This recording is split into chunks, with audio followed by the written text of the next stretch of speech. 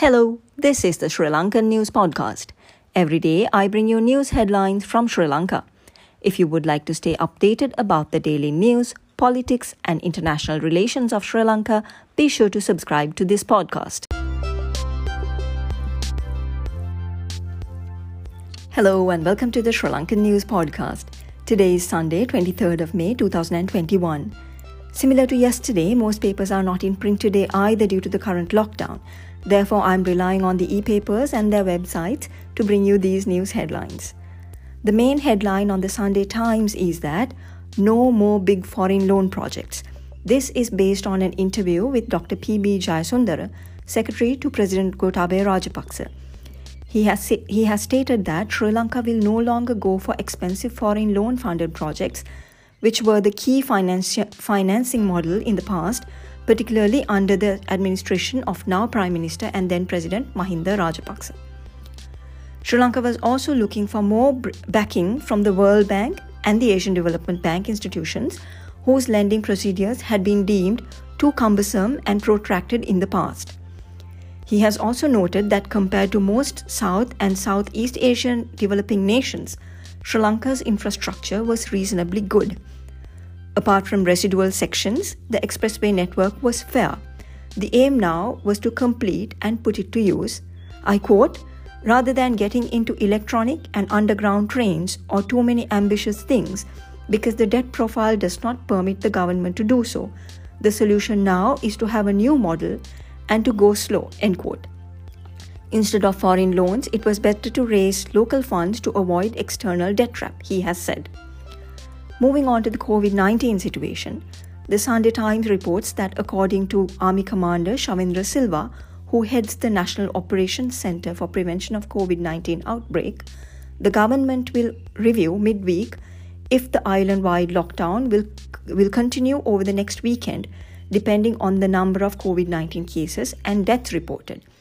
Sunday Lankadeepa also has the same headline.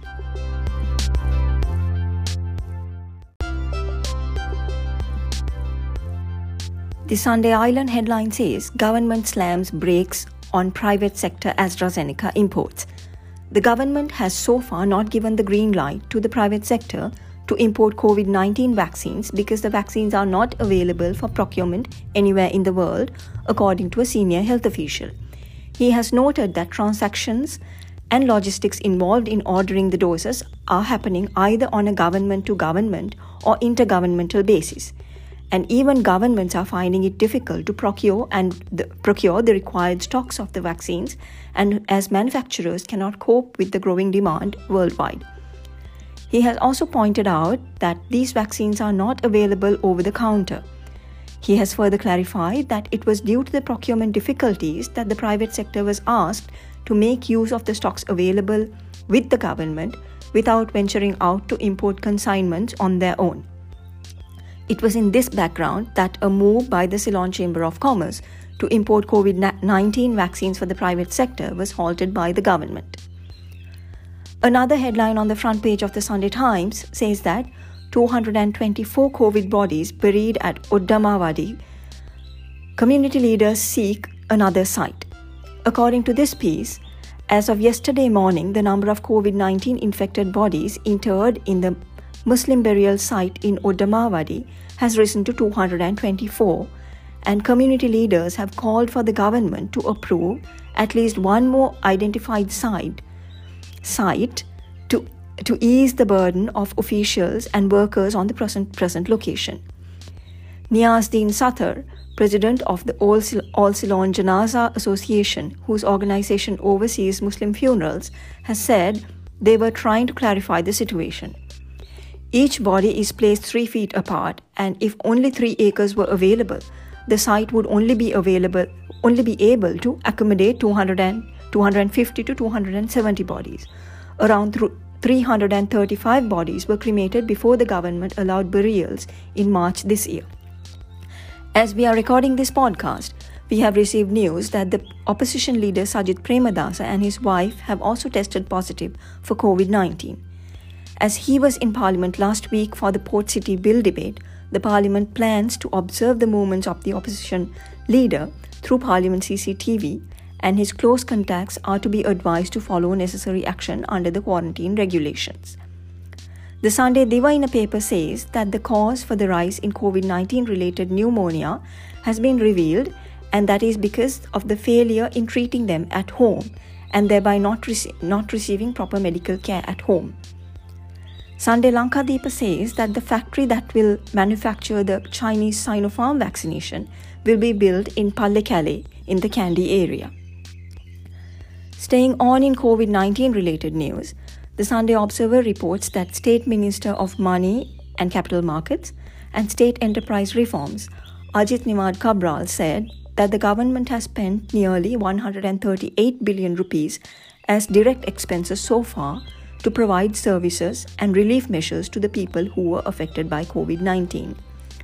The government has spent 96.1 billion in 1 billion rupees in 2020 and 41.9 billion rupees up to May 17th, 2021 to provide relief facilities to the people. He has also said that there are three components.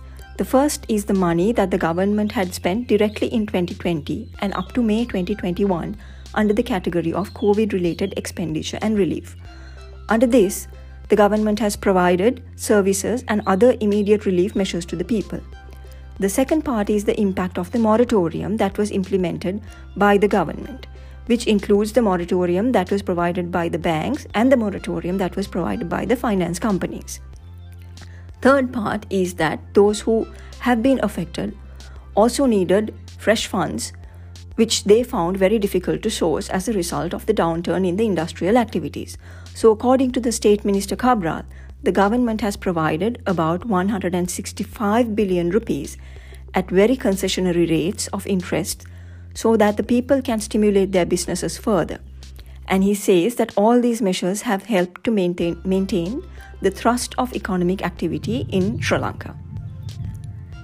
In other news, the Sunday Observer says that, issuing a message to mark the 12th National War Heroes Commemoration, Mass Media Minister Kiheliya Rambukwala has said that defeating LTT terrorism was the most memorable victory.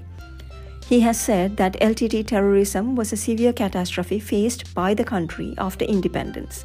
Therefore, defeating LTT terrorism was the most memorable victory achieved by the entire nation.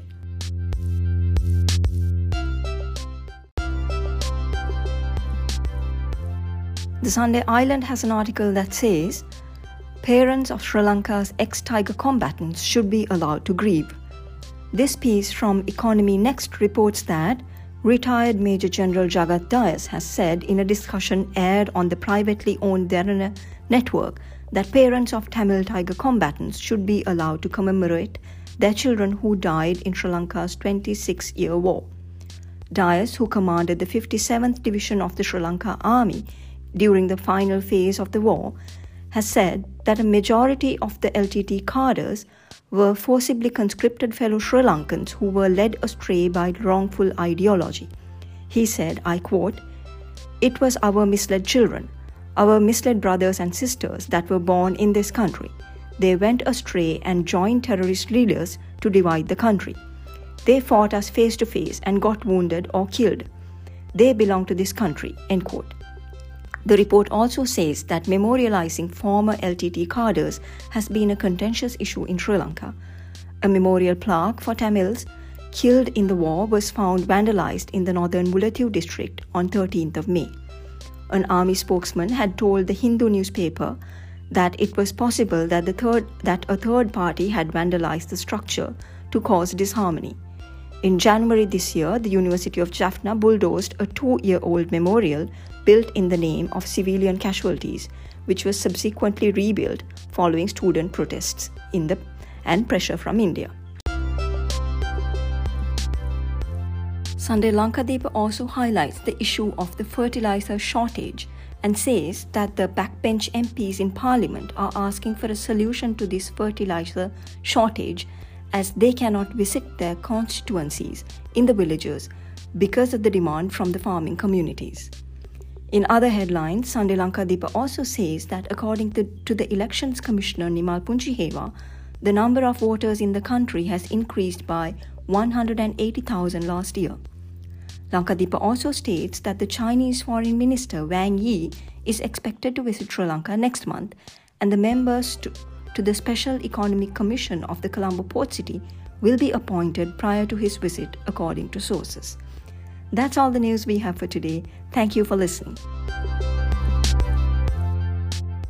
Thank you for listening to this episode of the Lankan News Podcast. If you would like to stay updated about the daily news, politics, and international relations of Sri Lanka, be sure to subscribe to this podcast.